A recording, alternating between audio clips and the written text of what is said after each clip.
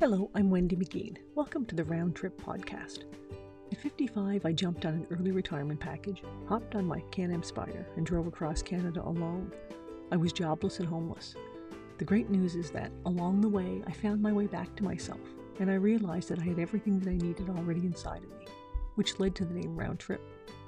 Join me on my journey as I finally show up as my authentic self.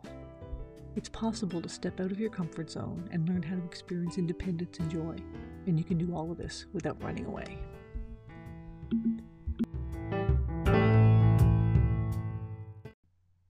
Calgary, September 3rd, 2021. Apparently it was difficult to book rental cars during this period. It appears that travelers more and more pick up at one location and drop off at another, so fleets are more difficult to manage.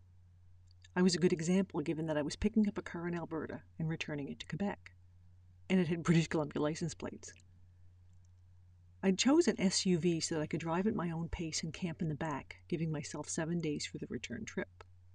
I even had camping gear with me, even a tent, but I wasn't expecting to use that given my choice of vehicle. I wanted to revisit some of the places from my 2019 visit, and this time I brought a GoPro to get some video footage. I'm a total newbie when it comes to putting together videos and slideshows, but a picture is worth 1,000 words, so I'll be playing with that in the future. Look for videos on YouTube. I picked up a car at the Calgary airport and immediately headed toward Drumheller and Horse Thief Canyon. It was an absolutely stunning sunny day, a perfect day for a drive. I stopped along the way to get pictures of the rolling fields of grain. The earth colors and hues against a brilliant blue sky are simply beautiful, especially when you find a spot with a farm and grain silos posing in the middle of it all. I came across Horseshoe Canyon, new to me, along the way and decided that this would be my first stop. The layers of rock visible in the canyon are striking, and there's a sign on site that describes it. It says, and I quote, "provides a unique opportunity for visitors to view an important snapshot of the geological timescale that has been preserved for millions of years. The layers you can see represent important passages in time in Alberta's history, some of which have left behind fossil-rich beds of ancient dinosaur bones, and other layers like the coal seams which give way to the prominent economic industry of oil and gas." End quote. It's really cool to look at the rock formations, again so unlike anything that I grew up around in eastern Canada, and reminiscent of the Grand Canyon with all those layers of rock. From there I wound through Drumheller and stopped to take a few pictures, better ones than I have from the last time I visited. I have a selfie in front of the welcoming dinosaur sign and drove through on my way back to Horse Thief Canyon. There were prairie dogs popping in and out of their tunnels and a small posse of children chasing after them. I spent a few minutes soaking it all in before hopping in the car and just picking a direction. I wound up driving through a little spot in the Badlands along Road 841, where the pavement ended along with the cell phone coverage. I came across an abandoned and degrading home and what may have been a farm on the other side of the dirt road. There were not a lot of cars, but I did see a couple of trucks go by and whip up the dust from the road. I drove onto both properties, respectfully, to get some photos. I love the character of degrading buildings as they hold on as long as they can before collapse.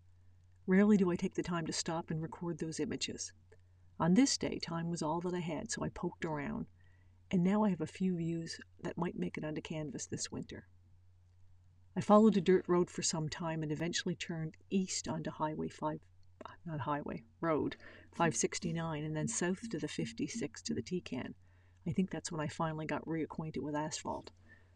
Along the way, I made a couple of quick photo stops to record single oil wells, windmills, and occasionally a farm. I even have a photo of a trio of Black Angus cows eyeing me suspiciously. My next stop was at the Samus Teepee on the east end of the province in Medicine Hat. It was originally built for the 1988 Olympics in Calgary as a tribute to our Indigenous peoples. The structure is built of steel, with the main beams rising up to a height of more than 200 feet.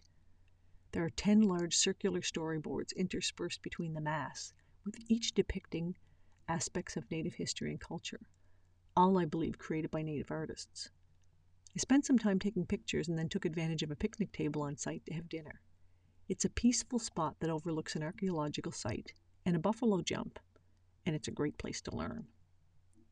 By the time I left Medicine Hat, it was heading for 7 p.m., and I had to think about where I was going to camp that night. I'd been checking the iOverlander app for suggestions as to where to park, and was reminded that Reed Lake in North Saskatchewan along the Trans-Canada has a large parking lot where people will hunker down overnight. That became my destination. By the time I arrived, it was rural country dark and difficult to see the perimeter of the parking lot. I wouldn't realize it until the next morning, but I stayed in the upper section. There's a wooden tower that you can ascend for better views of the lake in the bottom area closer to the water. I knew about that one and could see it from the light cast from my headlights, but I couldn't tell how large the section was, and with a car already parked there beside the platform, I decided not to go any further. The iOverlander app had a couple of comments about traffic noise from the highway and the railway. It was spot on. My sleeping bag kept me relatively warm, and I was sheltered in the back of the SUV, with the back seats folded down. Note to self, a nylon sleeping bag and a sleeping area that was not perfectly flat leads to a lot of sliding around during the night. I hadn't considered that in my brilliantly mapped-out plan. Live and learn.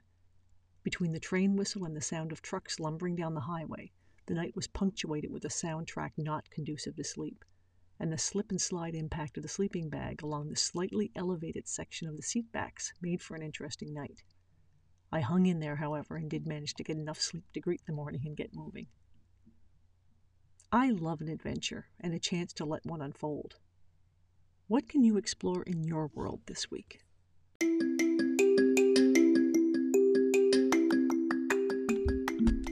Thank you for listening. My name is Wendy, and remember to laugh. L-A-F. Love, act, and be fearless. If you get the chance and you have the means, please pick up a copy of my book. It's called Round Trip: How I Found Myself on Three Wheels. It's available on Amazon, or you can reach out to me for a signed copy if you prefer. Send an email to roundtrip@wendymcgeen.ca. Have a great week. We'll talk next time.